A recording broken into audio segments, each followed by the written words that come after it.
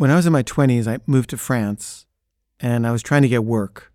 And I got work as a translator, and I translated a script by the great French screenwriter Jean-Claude Carrière, who wrote a bunch of Buñuel scripts. It was called Max Mon Amour.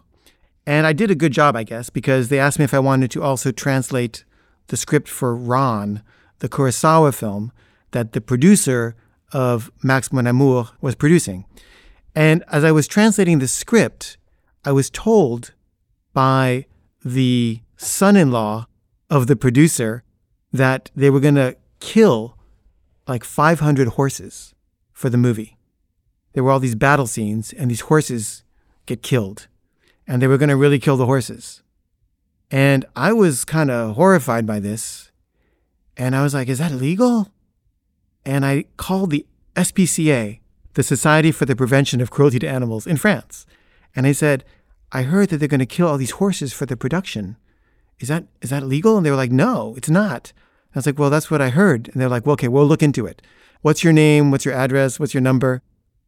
And then I started to get worried. Like, oh shit, this is my employer.